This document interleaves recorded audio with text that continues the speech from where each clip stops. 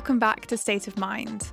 I'm Grace Kingswell, and I'm a nutritional therapist and lifestyle medicine advocate. And this is my podcast series all about health, mental well-being, state of mind, the environment, creating sustainable practices, and finding true connection with yourself, those around you, and with nature. Today, I'm talking to Emmy Brunner. Emmy is a clinical psychotherapist with more than 15 years of experience focusing on women's mental health. And she's the founder of the Recover Clinic in London, which is the UK's #1 private treatment centre focused on trauma, eating disorders, and body dysmorphia. Throughout her career, Emmy has come to believe that the majority of mental health challenges are linked to unresolved trauma in one person's life. Emmy has discovered remarkable patterns in the ways that women are conditioned to respond to trauma and life challenges. She's devoted her life to sharing her learnings and has created an approach to the treatment of mental illness that aims to help individuals strive for holistic balance. Her unique approach focuses on the person behind the illness, not just the physical symptoms. In this episode, we're talking about the concept of self-care, as Emmy's view on it is not what your typical millennial might classify as #self-care, i.e. getting a manicure, having a bath, or buying yourself a new houseplant. We dive deep into Emmy's definition of self-care, trauma, and also touch on food psychology and anxiety. I learned so much from Emmy in this episode, and I really hope you do too. As ever, if you're enjoying the podcast, there are a couple of ways that you can support it. The first is by sharing the podcast to your Instagram stories and encouraging your friends to get involved and subscribe as well. The second is by leaving a review on the Apple Podcasts app, because for some strange reason, the reviews are what are crucial for the Apple Podcasts algorithm. So without further ado, let's get into the episode.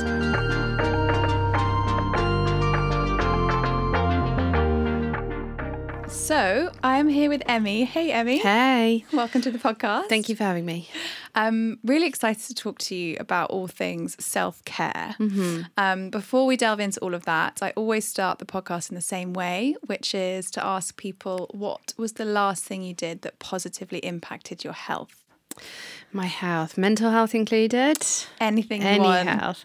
I think probably swimming in the sea actually is Amazing. a massive thing that I do. I live in Brighton, and moving out of the city and moving to the seaside was a big decision, not just because of logistical things like where we were going to send our kids to school and stuff like that, but it was about actually where do I want to be every day? You know, what do I want my environment to be like? And leaving the city for somewhere a bit more peaceful and quieter, and was just such a good move for like physical and mental health. Yeah. And getting in the sea is just something about that, just letting go better, is there? and just being with yourself and just being completely mindful for like 20 minutes or however long it is you're in the water. And yeah, so that's probably like the last thing Amazing. I did. Yeah. Sounds like you've got the whole lifestyle thing down to a T now.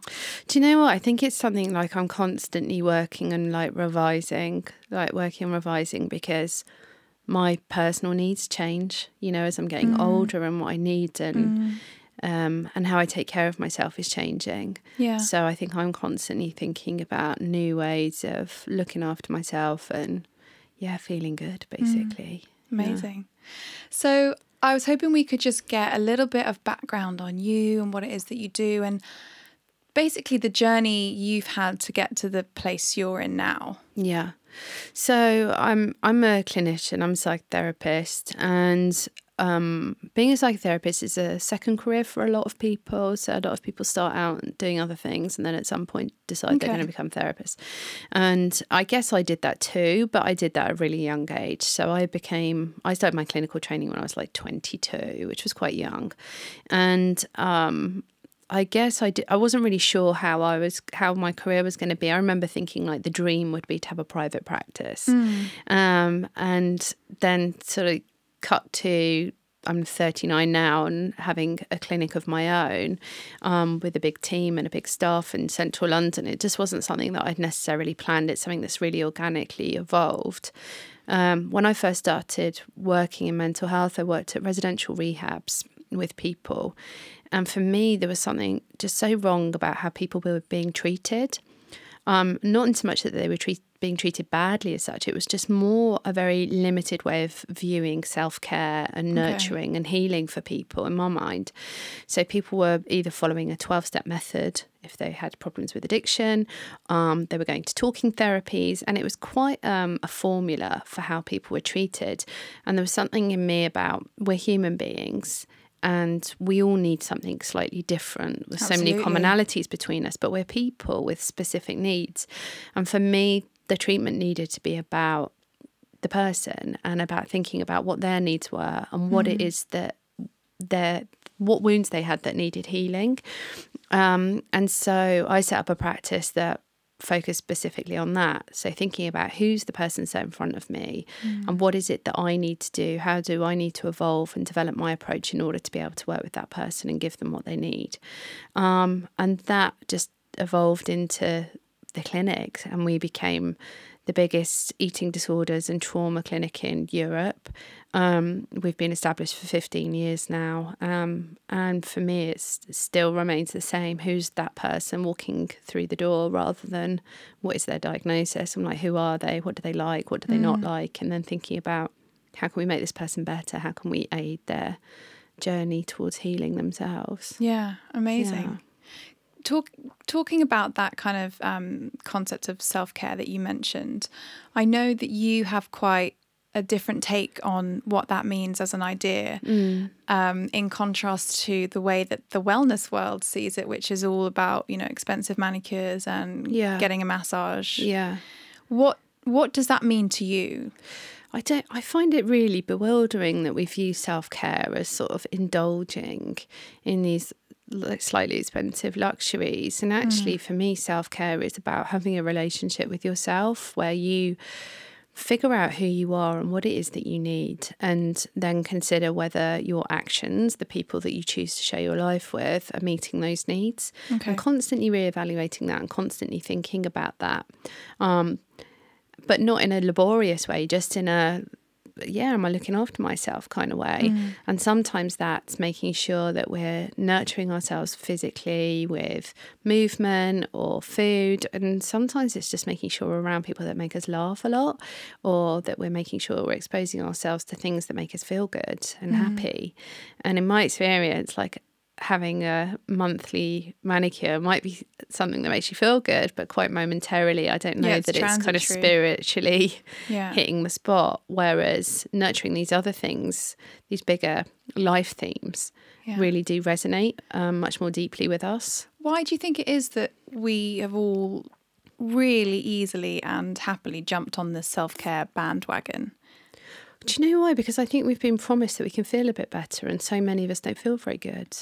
And we're desperate for somebody to tell us what to do to fix it. And we're constantly looking outside of ourselves for the answer. So going to people, to speak to people, can you do this for me? Can you do that for me? And anything that's going to make us feel a little bit better than we do, because actually there's something lacking and there's something within us that doesn't quite feel right. Yeah. And nobody told us that actually it's us. We've got to look inward. We've got to fix that, whatever that is, that void. Yeah. And that's why I think, a manicure doesn't quite cut it. Yeah. No, it's interesting that you say that, because I was talking about just the same concept with a chiropractor on another podcast, which has just gone live. And he was saying, none of us actually take responsibility for our health these days. I mean, we were talking mainly about physical health, but we were saying, we go to our doctor with every tiny ailment, whether that's like lower back pain or, fatigue or whatever. And actually that's a lifestyle change that comes from us. What we should be going to the doctor or the NHS for is acute illnesses.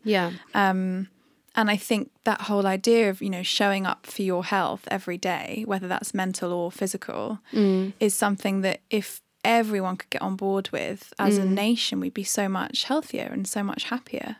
Yeah, totally. And I think we've got to be curious about what's going on with ourselves, like mentally and physically. Like, why do I feel fatigued? Why do I physically feel weighed down?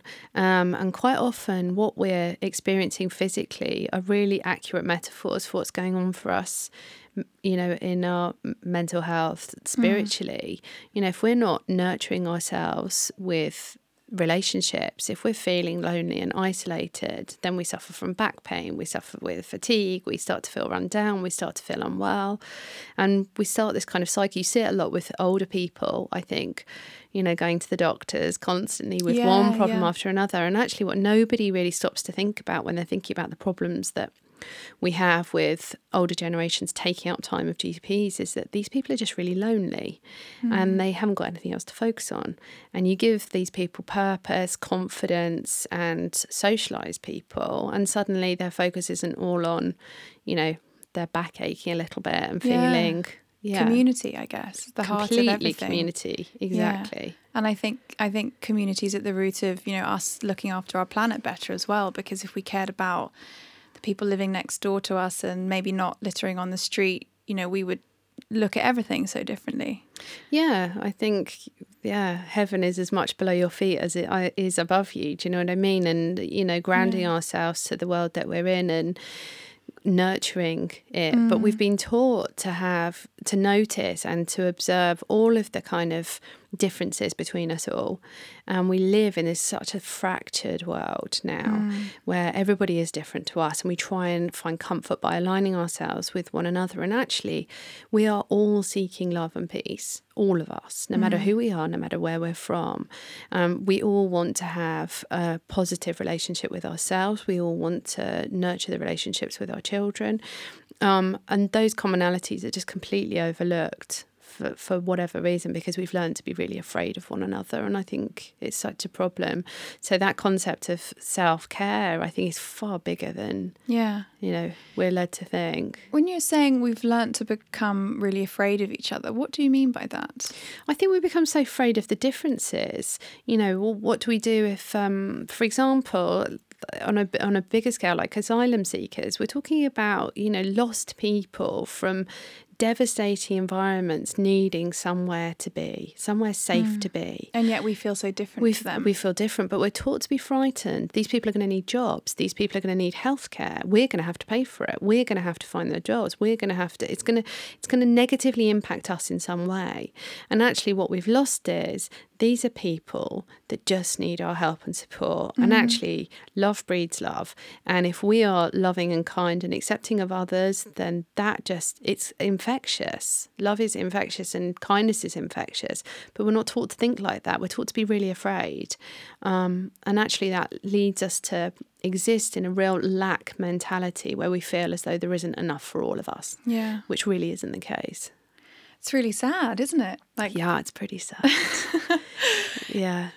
What's day to day in clinic? What would you say are some of the main concerns that you're seeing? And I'm really interested by the whole concept of social media, which is a really new phenomena. And just as you were speaking then, I was thinking, you were saying we're afraid of differences.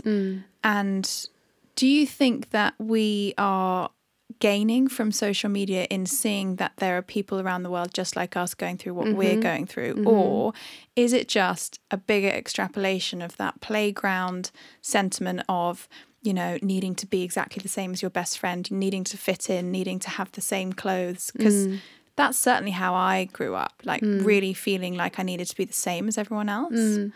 I think that's true for all young people in many ways, that we're frightened of standing out. It takes us time. It takes us time and confidence to figure out who we are. You spend all your young years trying to fit in and then the rest of your life trying to stand out. And I think that's true for so many young people. And I think what social media for me does is it highlights to us exactly what's going on in society.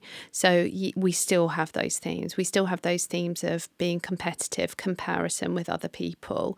And that's fueled by this really fear-based society that we all live in. But what we also see are communities of people trying to connect, trying to build relationships with one another, even through these forums of social media.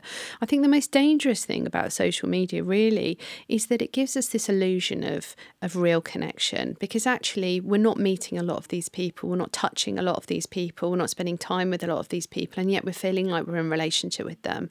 And so it allows us to feel like we've got connection in relationship and actually remain quite isolated. And for me, it's the isolation that's really at the crux of what's the problem with all of us. What we all need is to be around one another and to physically share the same space. And so although I think it's wonderful in many ways that social media has provided us a platform to connect with one another from different backgrounds, and connect over these shared themes, it still leaves us, connecting from one bedroom from one side of the world to another. And then you have that awkward moment where you don't need to ask your friend what they've been up to, because you know exactly where they've just been on holiday, what outfit they're wearing, what meal they ate. Absolutely, yeah. How, what's a good coping mechanism for that? Is it just, schedule more time with your girlfriends in your diary, get out there and try something new one day? Or I think it depends on you. I think everybody has to be curious about what it is. They're looking at their life and thinking, what is it that's missing? What is it that I need? And for me, I go through the year and I literally schedule dates with my best friend. That's what we do. So every month I know I'm seeing her for dinner. Every 6 weeks I know we get together with all our kids, because she is part of my life source. Like, she is part of how I thrive and survive.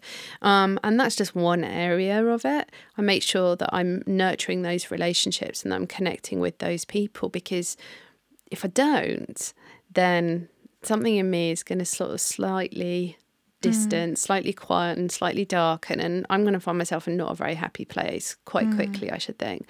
And so I think it is about looking at your life, thinking, actually, what do I need? What really makes me feel good? How often am I in nature? How often am I leaving the house to be outside, to actually touch the ground beneath my feet and feel really alive and humbled and grateful? Like, how often am I doing that? I'm making a point of doing that. It's shocking, really, that we are such primitive people still in so many ways in our physiology and how much we've evolved, that there's parts of our brain that still need signals from the outdoors and from nature to make us feel calm, like you were saying about standing on the ground, barefoot, hashtag grounding, even though it's a bit of a hashtag, is a real scientific thing. It sends a signal to your brain that says you're relaxed and you're calm and you don't feel anxious. Surely we're just gonna go, we're just keeping our fast pace of moving away from all of that with all the technology that we have and everything that's, keeping us indoors and at our desk chair and in front of that screen and in high heels and, not in nature where we should be.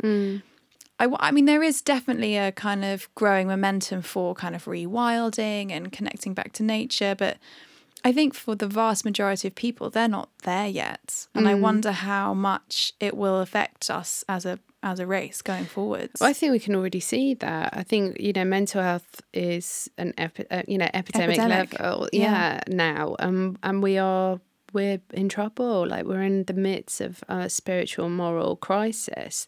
So many of us have lost our way. So many of us aren't sure what to do. And I think something about the kinds of people that I work with and I'm exposed to, and certainly my own experience, is that when you hit a crisis, when things are really bad, sometimes you can find yourself in a place where you're actually forced to consider all of these themes.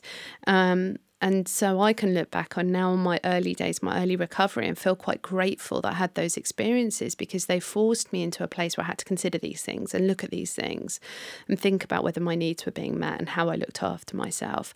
And for so many people, they're not necessarily in crisis.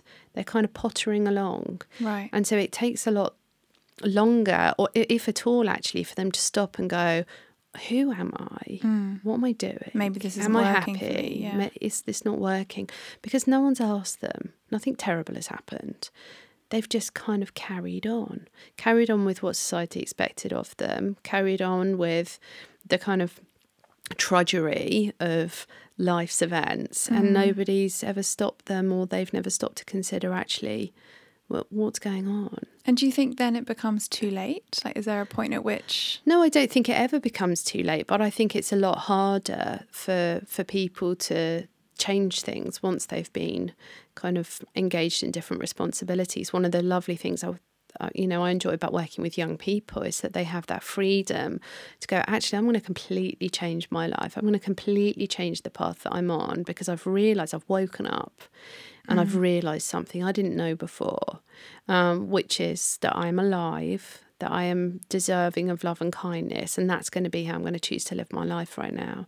If you have that aha moment when you're married to somebody you discover you don't care about and you've got 3 kids and it's a lot harder, you have to be a lot braver, I think, to make those changes, and it can be a lot more difficult. So but that's not to say it's not possible. I think it's very possible. You were saying that your clinic kind of specialises in helping people that have had eating disorders or unhappy relationships with food. Why is it these days, in your opinion, that we are so obsessed with food and with, eating healthily, or, knowing what everyone else is eating, watching YouTube videos about what I eat in a day? Yeah. Why do we care all of a sudden? I think for the same reason that we're obsessed with self-care, I think we've suddenly believed or bought into that there's something outside of ourselves that could make us feel better. And for, in some cases that can be true. We could be eating something that's not good for us and we change what we're eating and suddenly we start to feel better, and isn't that great? But actually, I think that all physical problems manifest from our own feelings about ourselves and the belief system we have about ourselves. I think nutritionally what we eat can aid our healing. I think it can make us feel physically better, but I don't think it's the problem. Fundamentally, it's not the problem. We're not intuitive. We don't eat things that we enjoy. We're frightened of food. We're taught to be frightened of certain foods, which to me is just, madness. And who we are and what we intuitively want doesn't become part of how we live our lives. We're following rules all the time. I should behave like this. I should do that. I should eat this. I shouldn't eat that. Rather than actually tuning into what we intuitively want, because actually our bodies are pretty good at making good selections. Yeah, absolutely. And when we stop listening, that's when we get into trouble. I actually think that whole idea of stopping listening is relatable to so many aspects of our lives these days. I think we use food to dumb down emotions a lot of the time, whether that's, anxiety, eating to fuel that. I think, we don't listen to ourselves in terms of our tiredness. We always set our alarm for 6 a.m. so we can make that HIIT workout and then go to work and then come home and cook the supper for the family. And there's so much to be gained from actually listening to your own body. But it's like you were saying, kind of societally or socially, it's just the norm to kind of not engage with yourself on a daily basis and actually take the time to think, how am I feeling today? What do I need? Am I dehydrated? Do I need to drink water? Do I need a cup of coffee? Do I need a nourishing meal? Maybe I'm not actually hungry and I don't need to eat, but I can't do that because society frowns on me not having lunch because then I look like I'm not eating enough. It's just so hard. And I think for anyone battling with their mental health, it must be an absolute minefield. I think for all of us, I think what you're describing is disconnection, isn't it? And I think that, when we're connected to who we are and what it is that we want and need, we can respond to that, whether that's with what we're putting in our body, how we're moving our body, or the, the relationships that we're having. But we've lost confidence. We've lost confidence in ourselves and we don't listen to ourselves enough. I don't know that we even are aware that that's happening, that we're not having those intimate relationships with ourselves.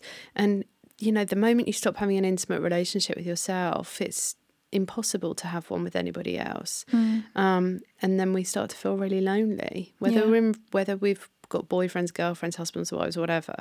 We feel lonely because we feel unseen and unheard. And the moment we do that for ourselves, the moment we start to listen and see ourselves, we start to regain connection. We start to feel better. Yeah.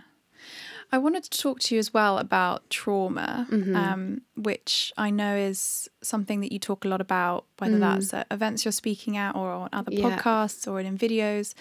And I think, correct me if I'm wrong, you tend to say that a lot of everything can lead back to trauma. Yeah. What is it that you're talking about when you say trauma, first of all? Yeah. So I think for so many people, and myself included, when I first heard trauma being talked about, I literally thought about like veterans of war. Yeah, basically. like a car crash. Yeah, or people who'd been in natural disasters, or something, people who'd experienced really horrific events and had to live with the aftermath of that.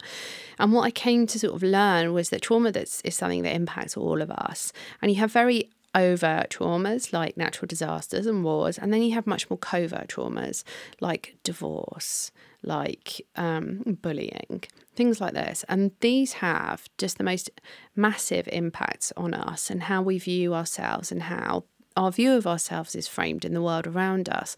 And quite often we're just completely unaware of that. And so we take these kind of experiences that we've been through and we form ideas about ourselves and who we are. And we create a script for ourselves about who we are, how we see ourselves, and how we're going to perform in the world. And then we go out and we seek out experiences and people that are going to confirm that belief system that we already have. Interesting. So when you find people, I don't know, dating the same person all the time, how does somebody keep dating like same versions of the same person? It's because they've got a script. This is what it is that they're seeking out, and they go out of their way to find that person again and again and again, right, despite repeated consequences, because they've got an idea about themselves that they're already invested in, and they're going to keep seeking out those experiences that are going to confirm it, whether it's good or bad. So it's only when you become aware and sort of wise to what it is that you're invested in that you can then either decide to keep those things, because some of those might be positive, or you can change them if they're not working for you. Wow. Okay. So then, knowing that, or let's say you're in the privileged position to know that or to have discovered that about yourself, what are the next steps? Well, I think partly it's looking at, if trauma isn't processed, if trauma is held in the body, then my belief is that it comes out one way or another, whether that's in physical illness or mental illness. So I think partly it's being curious about, who am I? What are the experiences that I've had? And what's my view of myself in the world? Do I view myself as somebody strong, confident, capable of achieving things? Or do I have a slightly kind of watered down version of myself? Do I think, I'll never be able to achieve that? Or actually, I find it really difficult to meet people. I find it really, really hard to make connections with people. Or one that I was asked about on social media, I get sent a lot of questions, and one that I'm asked all the time is, why can't I meet somebody? Yeah. Why can't I meet a person? And women particularly, I can't meet anybody. Yeah. It's like, now, do you think that that's because you can't meet anybody? Or do you think that that's something about you? There's something going on there. Are you putting a barrier up, or absolutely making yourself seem unavailable? Or you are unavailable, maybe. Maybe this started way back when, and you had an experience or an idea that gave you a view of yourself or of men or women that has then impacted you so that you've been too frightened to get into a relationship with people. But instead of acknowledging that or recognising that, you've just thought you find it really hard to meet people. So then, say you then get to the stage of acknowledging and understanding and accepting that maybe this is one of your traits. Yeah. Is that, most of the hard work, or does the hard work then start? No, I think that's a huge part of it. I think as soon as we become self-aware, we start to change. We start to do things differently. But we can't do anything differently or change the direction of where we're going if we always do what we've always done. So as soon as we become aware, we start to go, oh, right, I wouldn't have gone to that normally because I would have told myself X, Y, Z. And actually, I'm going to challenge myself because I've recognised what that's about. Right. So I'm going to go to that event now. Oh, look, there's some people here I haven't met before. And I think everything changes when you change. Your perspective changes, or you get a bit braver. I wouldn't have applied for that job before because I would have told myself I would never have stood a chance. Yeah. And actually, I recognise that now. I recognise that script now. So I'm going to put myself out there. Yeah. And I think you do need to be a bit brave. I mean, I talk about bravery a lot. I think so. Once we've recognised the the core beliefs that we have and how they're holding us back, we have to be brave enough to change them. And bravery is a big part of it, and taking a risk and allowing ourselves to be vulnerable. But that's when the magic happens. So yeah, I think from then it's just, you're just flying. Yeah. What aspects of our lives do you think that we could all benefit from being more brave in? Relationships, I think, for me is the big one. I think because relationships, they don't define us, but we put so much on them as definition. Like, if if you're a 30-year-old woman and you're not with someone yet, you're defined by that. That's true. I think though that so much of it is about your relationship. When I talk about relationships, I don't necessarily mean romantic ones either. I mean your relationships with everybody you have in your life, including yourself. If you're willing to be vulnerable and have intimacy in your relationships, you're going to have a fulfilled existence. It's going to feel good. Yeah. And that doesn't mean that traumas can't happen and that difficult things don't come your way, but you're so much better equipped to deal with them when they do. And life doesn't feel so precarious. It doesn't feel all balanced on another person or another event, that if those things don't quite pan out, everything's going to fall apart. Yeah. We gain this sort of internal assurance about life when we're nurturing relationships.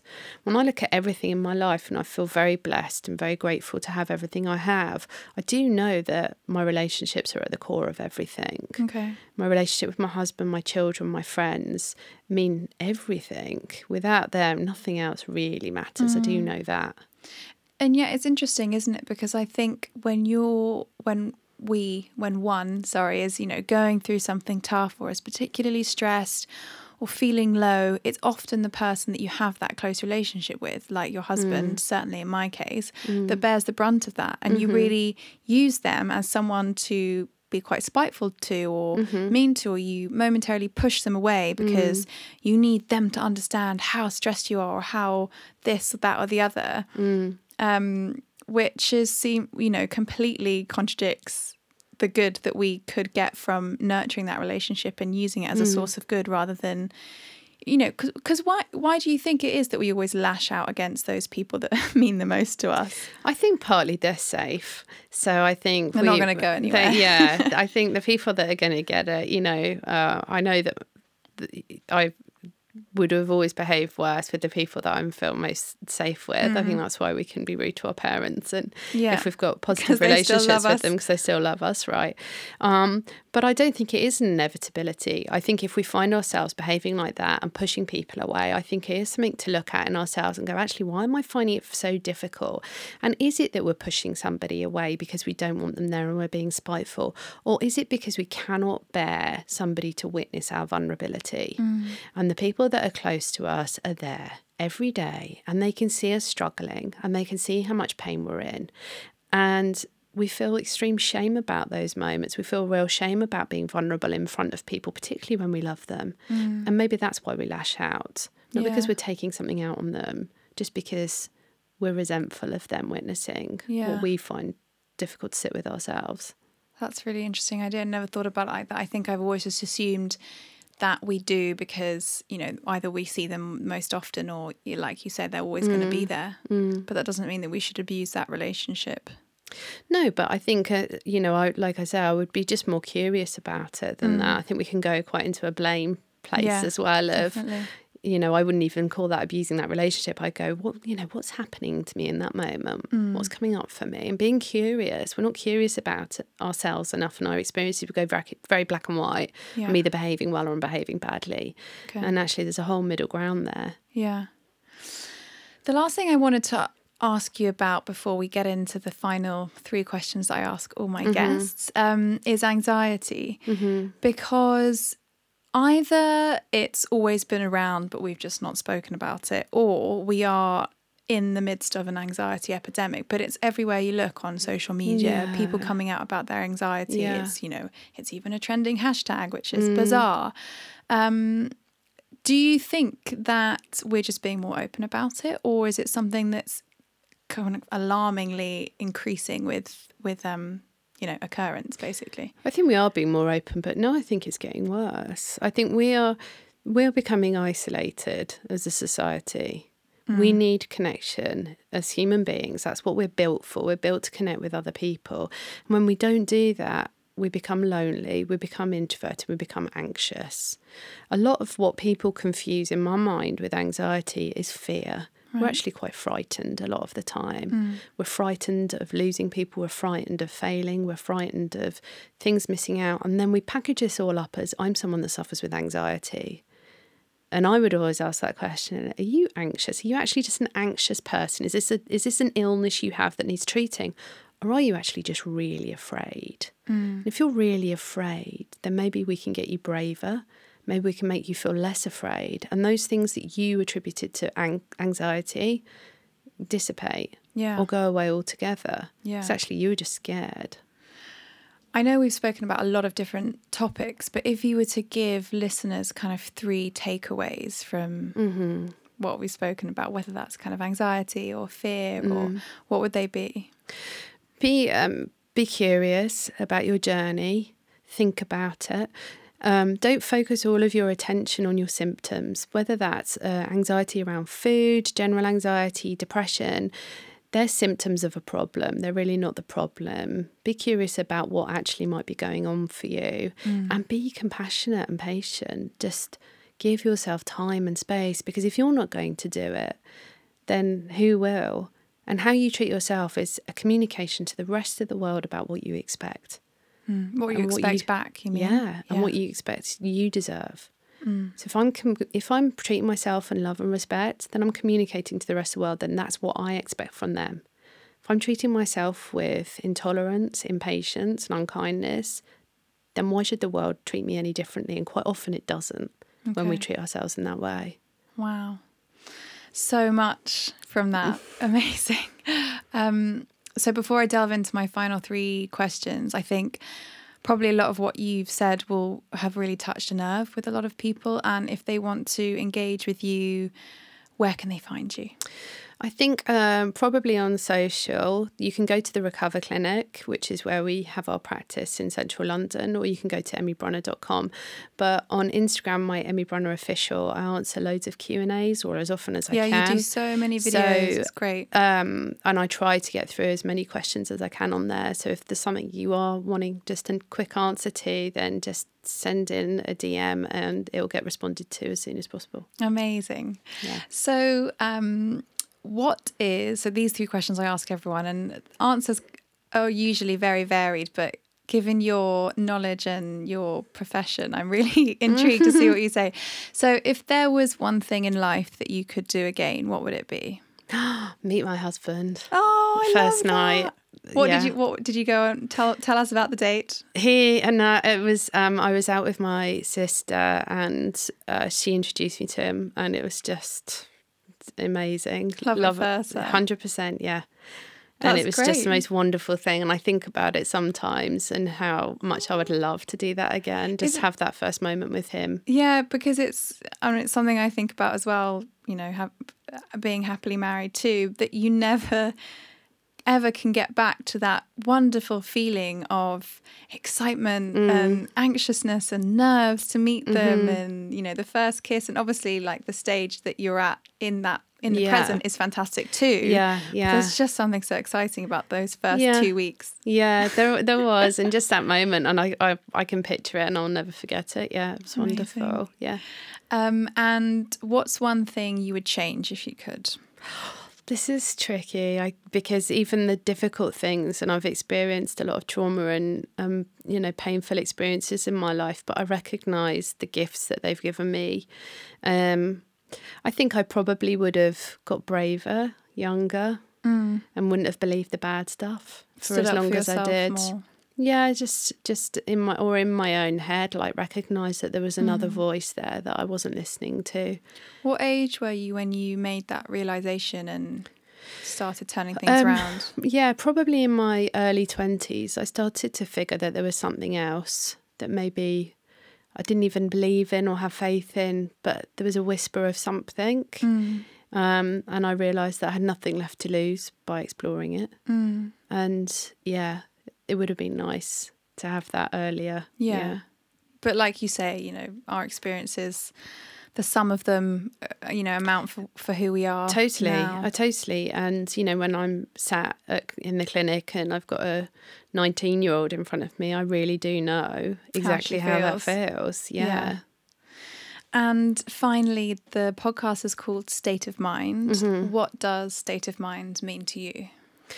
I guess it just means where you're at, your state of mind, where you're at in yourself. But it's not stagnant. It's like constantly changing and evolving. And I guess that's what it means to me. And do you think that we all have the power to kind of change what that state of mind is on a daily basis? I don't even think we can begin to comprehend how powerful we are in our own lives. Like, I have a sense of it myself, and I don't think I've even got a good grasp of it with all the work I've done on myself and all the reading I've done without it. I think we are incredibly powerful and capable of like great, wonderful things. And I think, if we all got some sense of that, I think something quite magical could happen. Amazing. Yeah. Wow, I've learned so much just from talking to you for this half an hour. It's fantastic. Thank you so much for coming on the podcast. Thank you so much for inviting me. It's been lovely.